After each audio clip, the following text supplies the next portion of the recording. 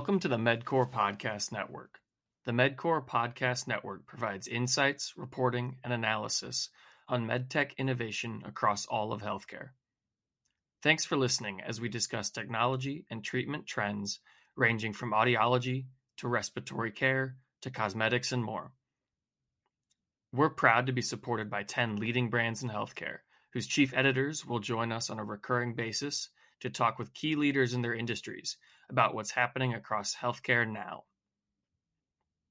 My name is Bryce Lockman, the producer of this podcast, and today we will revisit a previous podcast from Carl Strom, chief editor of The Hearing Review.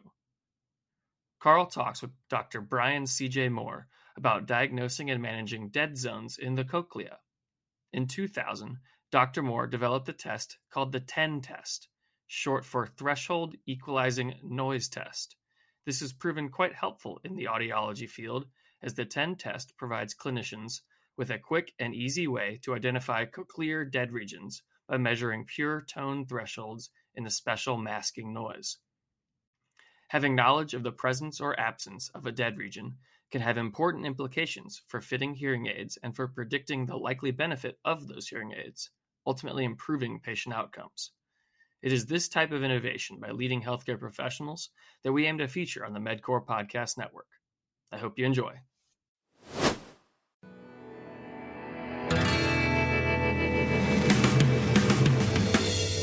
Every morning you get on the bus, Lake Street. Thanks for joining us today on the Hearing Review's Science and Technology Thursday podcast. I'm Carl Strom, editor of the Hearing Review, and today's podcast is part one of a two-part series about dead zones of the cochlea. Today and next Thursday, we'll be talking with Brian Moore, PhD of the University of Cambridge in England, who has been researching what happens to people's hearing when hair cells are virtually wiped out of a particular frequency region. The term dead zone might provide the imagination with wild ideas about traveling to another dimension of not only sound and time, but of mind. I might have gotten a little carried away there. My apologies to both you and the brilliant Rod Sterling. But dead zones also pose some very unique challenges to hearing care diagnosticians, audiologists, and dispensing professionals. What exactly is a dead zone? How do we know when we're confronted with one, and what do they look like on an audiogram? And what kind of tests are available for delineating the parameters of a dead zone? Dr. Brian C.J. Moore is professor of auditory perception at the University of Cambridge, and he's written and edited 13 books and over 490 scientific papers and book chapters. Dr. Moore has been awarded the Silver Medal of the Acoustical Society of America, the first international award in hearing from AAA, and the Award of Merit from ARO. He is also the recipient of the Hugh Knowles Prize for Distinguished Achievement from Northwestern University and is a two-time recipient of the Lidler Prize of the British Society of Audiology. He joined us from his office at the University of Cambridge. Dr. Moore, thank you for joining us today on the HR podcast. No, it's a great pleasure to join you. I guess I'd like to start out by asking, what's the technical definition of cochlear dead zones? Okay, well, I have a definition in terms of the survival of inner hair cells and neurons within the cochlea. Now, the inner hair cells are the transducers of the cochlea. They detect vibrations on the basilar membrane and transform them into neural activity. And if those inner hair cells are completely not working, or if the neurons have died off or are not working for some reason, then I call that a dead zone or a dead region. So basically it's a region within the cochlea where the basilar membrane vibration isn't detected at all. What kind of identifying audiological features are there for dead zones? In other words, where are dead zones usually located? How are they usually created? And for that matter, what would they look like to a hearing care professional? Okay, well, you can get some idea from looking at the audiogram. And what we've found is that a dead region is quite common when the hearing loss at a particular frequency is 70 decibels or more. So basically, dead zones are commonly associated with large hearing losses, 70 dB or more. But you can't be sure from the audiogram because a person with a hearing loss of, let's say, 60 dB might have a dead region at that frequency, and a person with a hearing loss as big as 85 or 90 dB might not have a hearing loss. So it's impossible to be sure from looking at the audiogram. Now, the commonest kind of dead zone is one that occurs at high frequencies, and I think many elderly people who have large hearing losses at high frequencies have a dead zone sort of for the very high frequencies, but not necessarily extending down to medium frequencies. The other kind of pattern where you get a dead region at low frequencies does occur sometimes, for example, in association with Meniere's disease, but it's much less common. Now, when a person has a low-frequency dead region, it can show up as a relatively flat audiogram because the vibration on the basilar membrane actually spreads up a lot towards the higher frequency regions. So these low-frequency dead regions are quite hard to spot. One thing that you can use as a hint is if the person tells you that when you present a tone when you're doing the audiogram and they say it sounds very distorted or it sounds noise-like, that's often a hint that a dead region is there. Again, it's not completely reliable, but it gives you a hint and alerts you that something may be going on, that this person may have a dead region. And is that because it's stimulating adjacent areas of the cochlea? Yes, we think that in order to hear a clear pitch for a sound and to hear a tone as sounding like a tone, you need to have a correspondence between the place in the cochlea that's excited and the temporal information that you get from that tone in terms of the patterns of phase locking in the cochlea. And when there's a discrepancy between the place information and the temporal information, that can give rise to a perception of a distorted sound and a tone that sounds noise-like or crackly or just highly distorted. So it sounds like the actual audiogram could take on several different forms. Obviously, it could be like a ski slope kind of loss, but it could also be a flat loss or maybe even a barn-shaped loss. Yeah, and that's right. I mean, some people have mid-frequency dead regions, so they just show a dip in the audiogram. And we found a number of cases of mid-frequency dead regions, which usually are genetic in origin. You often find that it runs in the family. But intense noise exposure, particularly impact sounds, gunshots, or being near explosions, will often produce a high-frequency dead region. And that's often associated with a steeply sloping audiogram, as you said. Now, you've developed the 10 test, a CD that can be played over a 2-channel audiometer. Can you tell us a little bit about how this test works? Okay, well, 10 stands for threshold equalizing noise, and it's a special kind of noise that we designed so that if you measure the threshold for detecting a tone in the noise, for a person with normal hearing or a person with a hearing impairment but without any dead region, you get approximately the same threshold for the tone regardless of the frequency of the tone. So you have a kind of uniform reference point to start with. If you measure the threshold for detecting a tone in the noise, you get the same result at all frequencies when there's not a dead region present. Now, the idea behind the test is that if you present a tone whose frequency falls in a dead region, then the person will only detect that tone if you turn its level up enough so that it's producing some vibration on the basilar membrane at a place in the cochlea that isn't dead. But the cochlea always shows some degree of tuning, even in an ear with a hearing loss. And so the amount of vibration on the basilar membrane at the place where the tone is detected, it will be less than normal. And so the noise will be much more effective than normal in masking that tone. And so basically when you do the test, what you're looking out for is whether the signal threshold in the noise is higher than normal. And we've suggested a criterion that if the threshold for detecting the tone in the noise is 10 decibels higher than normal, then that may indicate a dead region.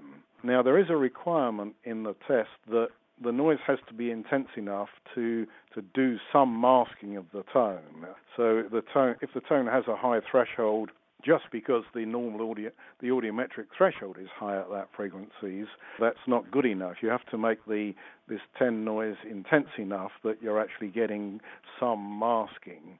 And when we first developed this test, we used a noise that covered a very wide frequency range, and it sometimes got a bit too loud at high sound levels when you were trying to get it intense enough to get enough masking. So later on, we produced a new version that we call the 10HL test, where everything's calibrated in terms of dB hearing level or hearing threshold level.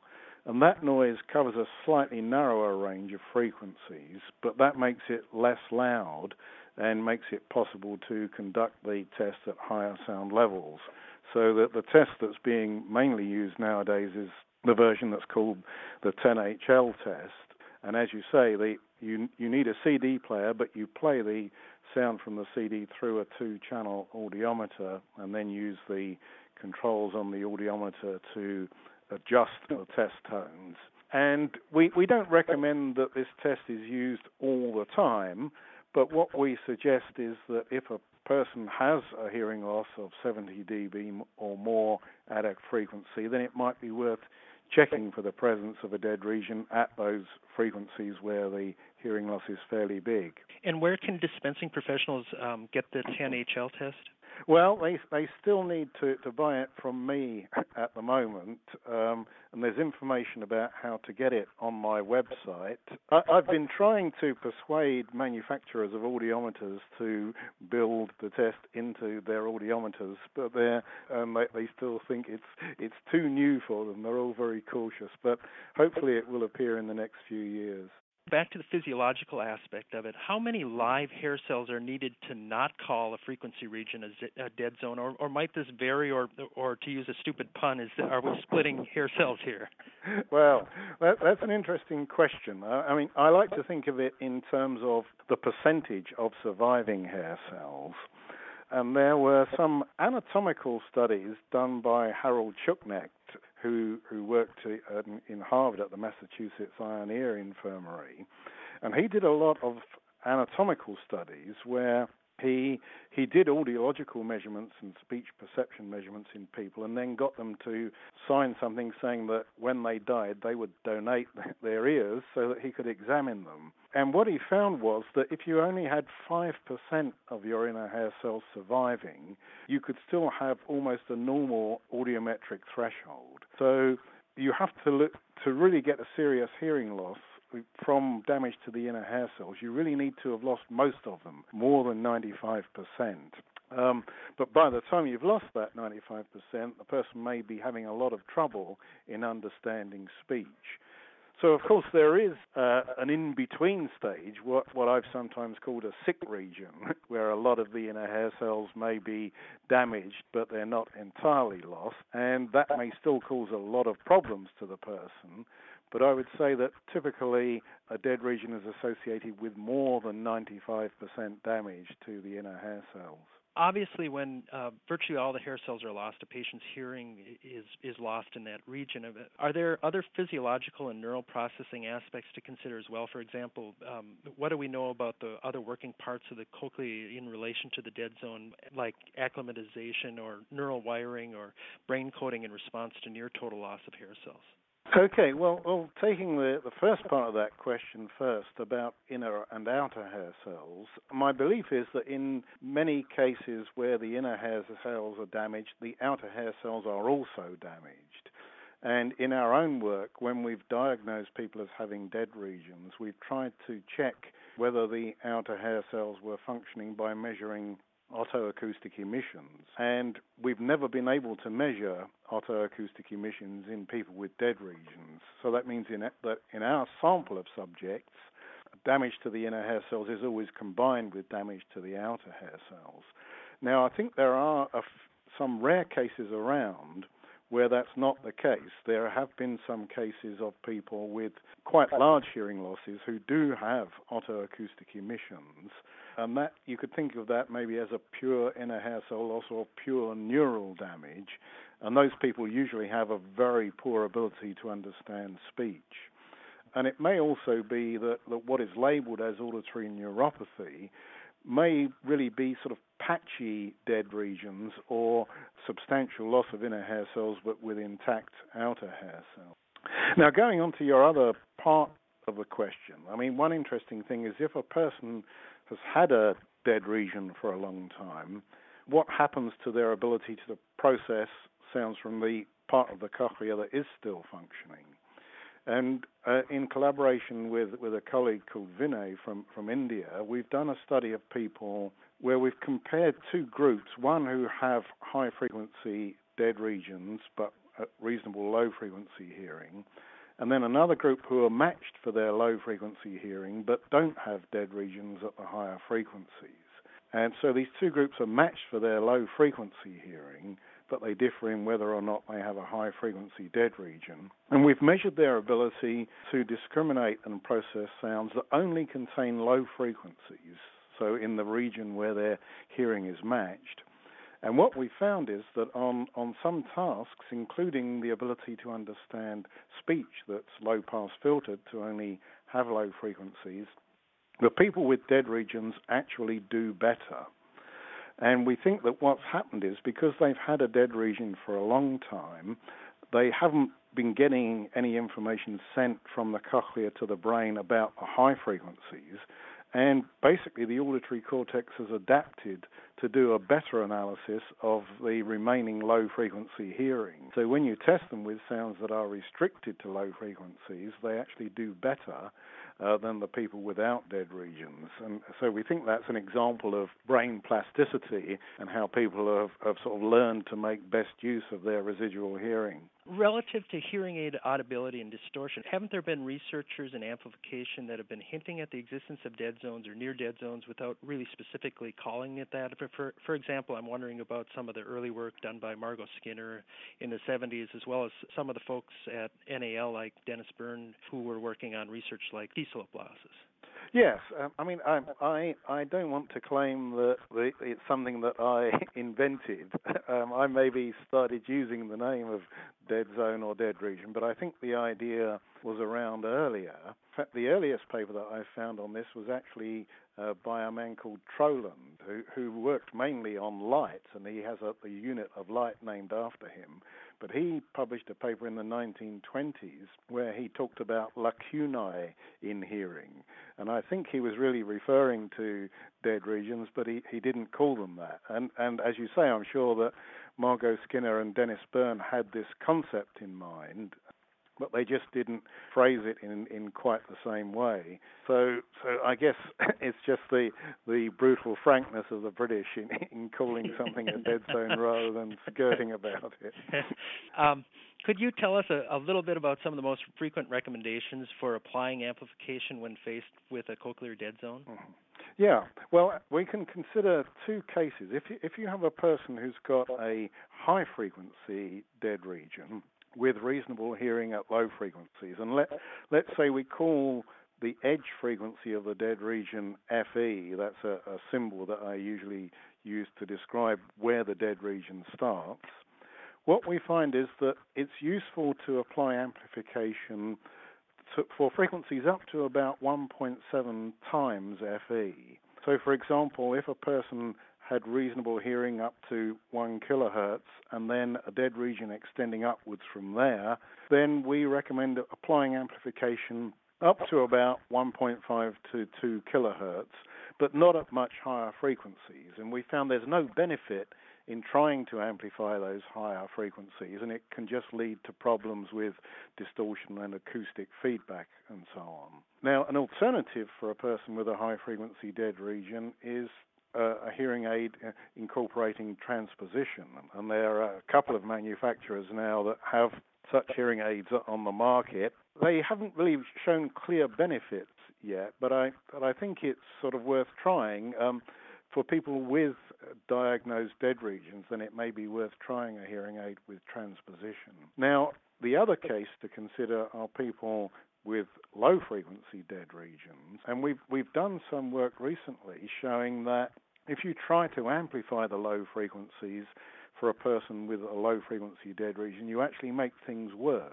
And again, you can describe this in terms of the edge frequency. If we call the edge frequency FE, it's worth amplifying frequencies a little bit below the edge frequency, but not more than an octave below. So if a person had, say, a low frequency dead region that started at 1 kilohertz and went down from 1 kilohertz, you shouldn't amplify frequencies below about 500 hertz. In fact, it's better to attenuate those to block the ear so that those lower frequencies don't get through, but just to focus on giving reasonable amplification from a little bit below the value of FE up to the highest frequency that you can.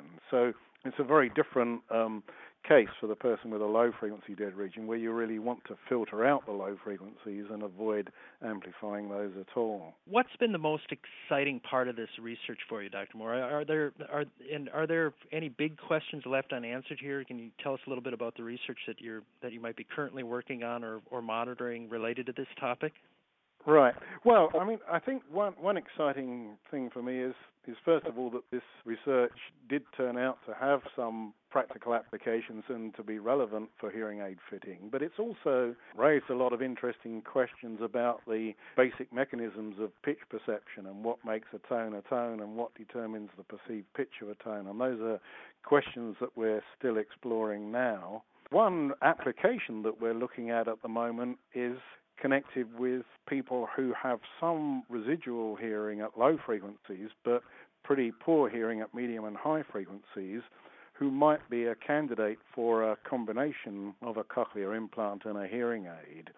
And we think for those people it's important to diagnose just where the dead region starts, both to guide the surgeon in deciding how deep the electrodes should be put into the cochlea, but also in setting up the signal processing and deciding which frequencies you're going to try and transmit through the hearing aid and which frequencies you're going to transmit through the implant. So that's kind of an active area of research at the moment where we think fundamental research on dead regions could pay off in better hearing for people using a combination of a hearing aid and an implant. Well, I think that's all the time we have today, Dr. Moore, but I want to thank you so much for joining us on the HR podcast, and it's been very fascinating.